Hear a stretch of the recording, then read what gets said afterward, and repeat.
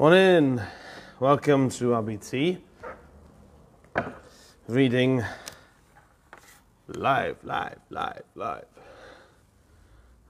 got you a bit earlier, woke up at 6:20, so I had a shower, which means I can make a cup of tea. Earl Grey is what's in the cup this morning. That is my favourite tea, Earl Grey. And we've just bought one of those,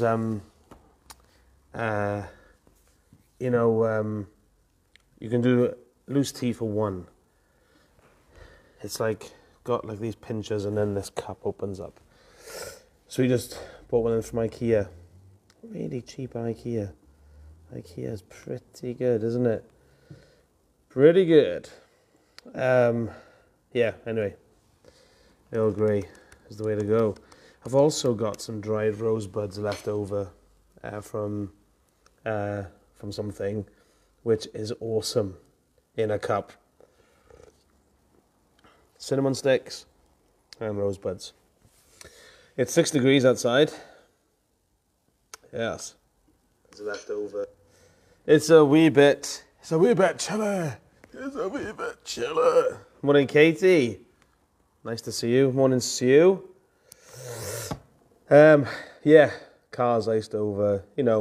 It's now the usual sort of sitch. Let me tell you a funny story though. Last night, we're sitting down watching the next Traitor episode for us while we eat IKEA meatballs and chips.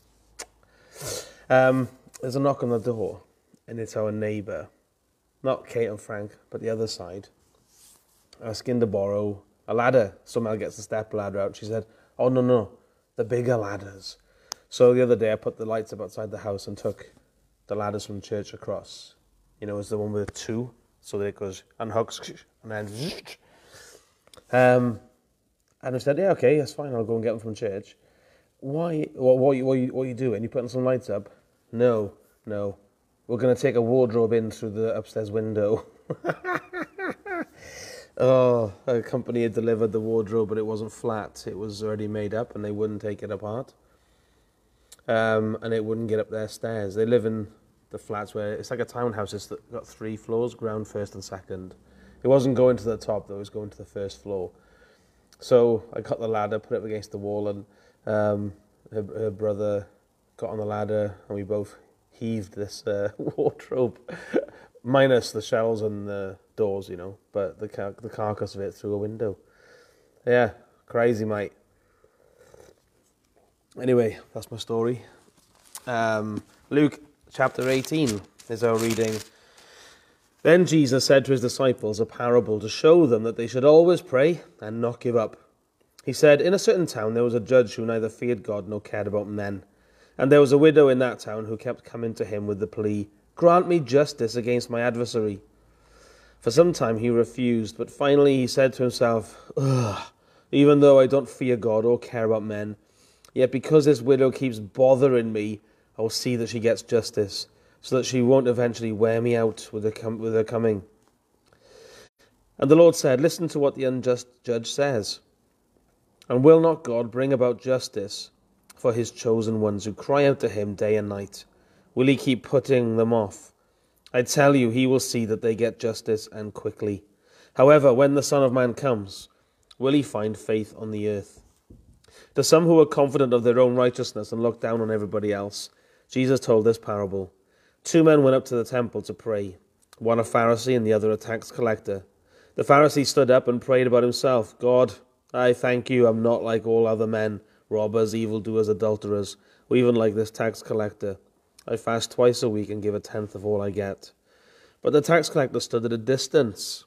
He would not even look up to heaven, but beat his breast and said, 'God, have mercy on me, a sinner.' I tell you that this man, rather than the other, went home justified before God. For everyone who exalts himself will be humbled, and he who humbles himself will be exalted." People were also bringing babies to Jesus to have him touch them. When the disciples saw this, they rebuked them. But Jesus called the children to him and said, "Let the little children come to me, and do not hinder them, for the kingdom of God belongs to such as these. I tell you the truth, anyone who will not receive the kingdom of God like a little child will never enter it."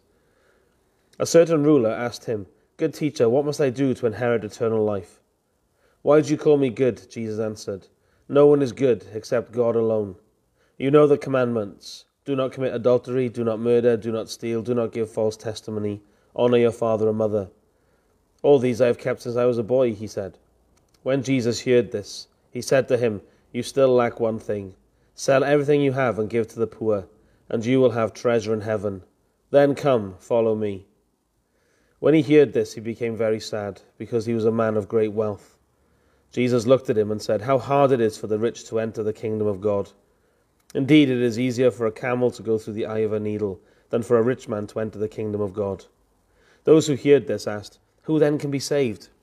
Jesus replied, "What is impossible with men is possible with God." Peter said to him, "We have left all we had to follow you." "I tell you the truth," Jesus said to him, "no one who has left home or wife or brothers or parents or children for the sake of the kingdom of God will fail to receive many times as much in this age and in the age to come eternal life." Jesus took the 12 aside and told them, "We are going up to Jerusalem, and everything that is written by the prophets about the Son of Man will be fulfilled. He will be turned over to the Gentiles. They will mock him, insult him, spit on him, flog him, and kill him. On the third day he will rise again." The disciples did not understand any of this. Its meaning was hidden from them, and they did not know what he was talking about. As Jesus approached Jericho, a blind man was sitting by the roadside begging. When he heard the crowd going by, he asked what was happening. They told him, "Jesus of Nazareth is passing by." He called out, "Jesus, Son of David, have mercy on me." Those who led the way rebuked him and told him to be quiet, but he shouted all the more, "Son of David, have mercy on me." Jesus stopped and ordered the man to be brought to him. When he came near, Jesus asked him, "What do you want me to do for you?" "Lord, I want to see," he replied. Jesus said to him, "Receive your sight, your faith has healed you." Immediately he received his sight and followed Jesus, praising God. When all the people saw it, they also praised God. Jesus entered Jericho and was passing through. A man there by the name of Zacchaeus, he was a chief tax collector and was wealthy. He wanted to see who Jesus was, but being a short man, he could not because of the crowd. So he ran ahead and climbed a sycamore fig tree to see him, since Jesus was coming that way. When Jesus reached the spot, he looked up and said to him, "Zacchaeus, come down immediately. I must stay at your house today." So he came down at once and welcomed him gladly. All the people saw this and began to mutter, "He has gone to be the guest of a sinner." But Zacchaeus stood up and said to the Lord, "Look, Lord, here and now I give half of my possessions to the poor. And if I have cheated anybody out of anything, I will pay back 4 times the amount." Jesus said to him, "Today salvation has come to this house, because this man too is a son of Abraham. For the Son of Man came to seek and to save what was lost." While they were listening to this, he went on to tell them a parable, because he was near Jerusalem and the people thought that the kingdom of God was going to appear at once. He said, "A man of noble birth went to a distant country to have himself appointed king and then to return. So he called 10 of his servants and gave them 10 minas. 'Put this money to work,' he said, 'until I come back.' But his subjects hated him and sent a delegation after him to say, 'We don't want this man to be our king.' He was made king, however, and returned home. Then he sent for the servants to whom he had given the money in order to find out what they had gained from it. The first one came and said, 'Sir, your mina has earned 10 more. "Well done, my good servant," his master replied. "Because you have been trustworthy in a very small matter, take charge of 10 cities. The second came and said, 'Sir, your mina has earned 5 more. His master answered, "You take charge of 5 cities. Then another servant came and said, "Sir, here is your mina. I have kept it laid away in a piece of cloth.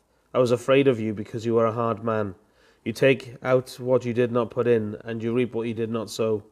His master replied, "I will judge you by your own words, you wicked servant.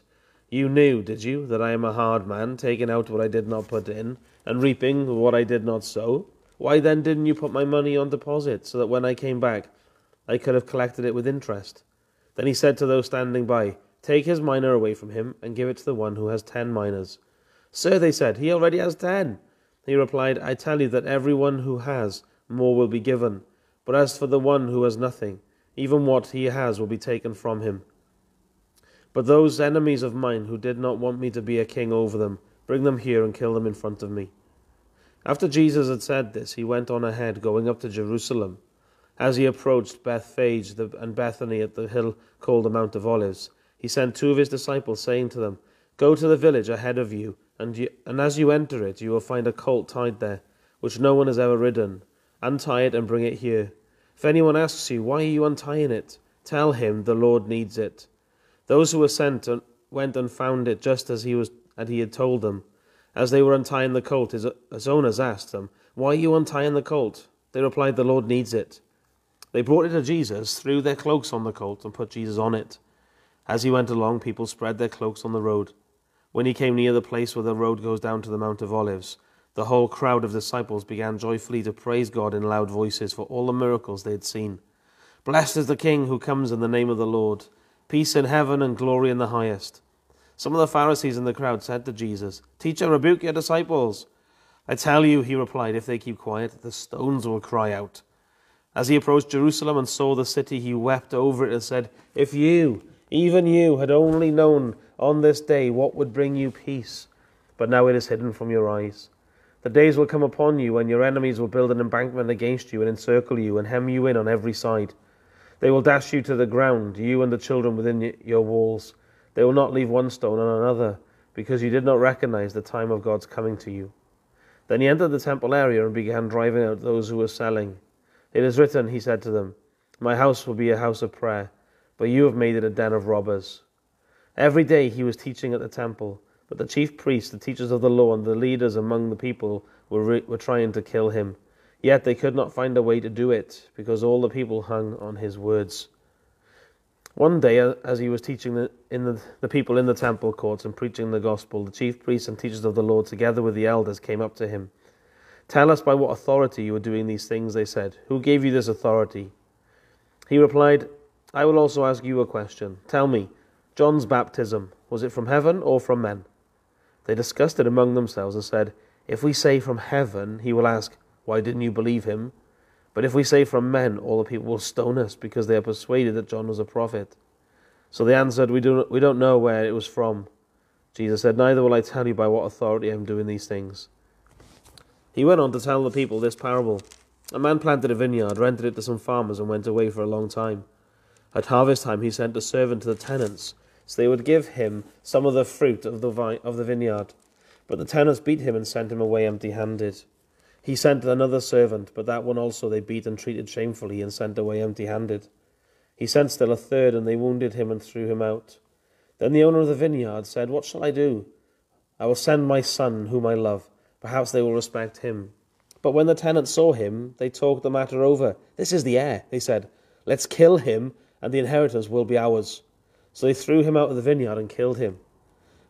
What then will the owner of the vineyard do to them? He will come and kill those tenants and give the vineyard to others. When the people heard this, they said, "May this never be." Jesus looked directly at them and asked, "Then what is the meaning of that which is written? The stone the builders rejected has become the capstone.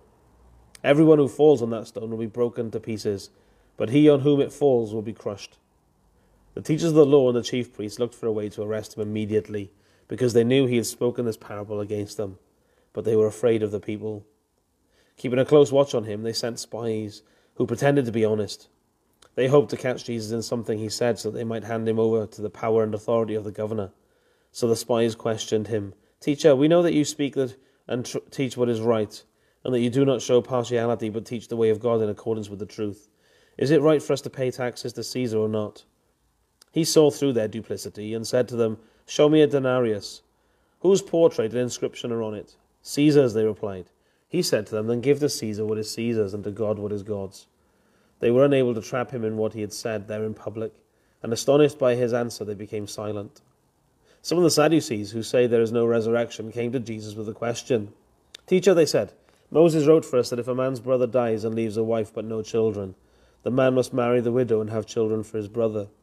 Now there were 7 brothers. The first one married a woman and died childless. The second and then the third married her, and in the same way the 7 died, leaving no children. Finally the woman died too. Now then, at the resurrection, whose wife will she be, since the 7 were married to her?" Jesus replied, "The people of this age marry and are given in marriage. But those who are considered worthy of taking part in that age and in the resurrection from the dead will neither marry nor be given in marriage. and they can no longer die, for they are like the angels. They are God's children, since they are children of the resurrection. But in the account of the bush, even Moses showed that the dead rise, for he calls the Lord the God of Abraham, and the God of Isaac, and the God of Jacob. He is not the God of the dead, but of the living, for to him all are alive. Some of the teachers of the law responded, "Well said, teacher," and no one dared to ask him any more questions. Then Jesus said to them, "How is it that they say the Christ is the son of David? David himself declares in the book of Psalms, 'The Lord said to my Lord, sit at my right hand until I make your enemies a footstool for your feet.' David calls him Lord. How then can he be his son?" While all the people were listening, Jesus said to his disciples, "Beware of the teachers of the law. They like to walk around in flowing robes and love to be greeted in the marketplaces and have the most important seats in the synagogues and the places of honor and at banquets. They devour widows' houses and for a show make lengthy prayers. Such men will be punished most severely." As he looked up, Jesus saw the rich putting their gifts into the temple treasury. He also saw a poor widow put in 2 very small copper coins. "I tell you the truth," he said, "this poor widow has put in more than all the others. All these people gave their gifts out of their wealth, but she, out of her poverty, put in all she had to live on." Awesome. I think I'll leave it there. Cool. Right. Yeah, there's some harsh words there, isn't there? Harsh words for the Pharisees. But he does talk to them, you know. And it's such a poor decision, isn't it? Let's try and catch him. Let's look like we're honest and try and trap him. Would work against anybody else, right? But not against the one who knows the thoughts and every desire of the hearts and minds of men. How they were caught out, eh? Yeah. I think chapter 18 is good, isn't it? With the the praying thing, is talking about being persistent again, but also that reassurance, isn't it, of justice. You can't help but think of our Iranian brothers and sisters, isn't it, who see a lot of the injustice back home and are deeply, deeply affected by it. To read something like that, he will not deny justice for the ones that he loves. And we know, don't we, when Jesus comes back, all the crooked things are put straight and they're all put right. And we thank him, isn't it, that he is the God of the living, that once someone dies, their body dies, but their soul is with him in paradise and then united with their bodies, and will have life forever. What a great hope we have, and what a great comfort that is to us today. Have a great day today.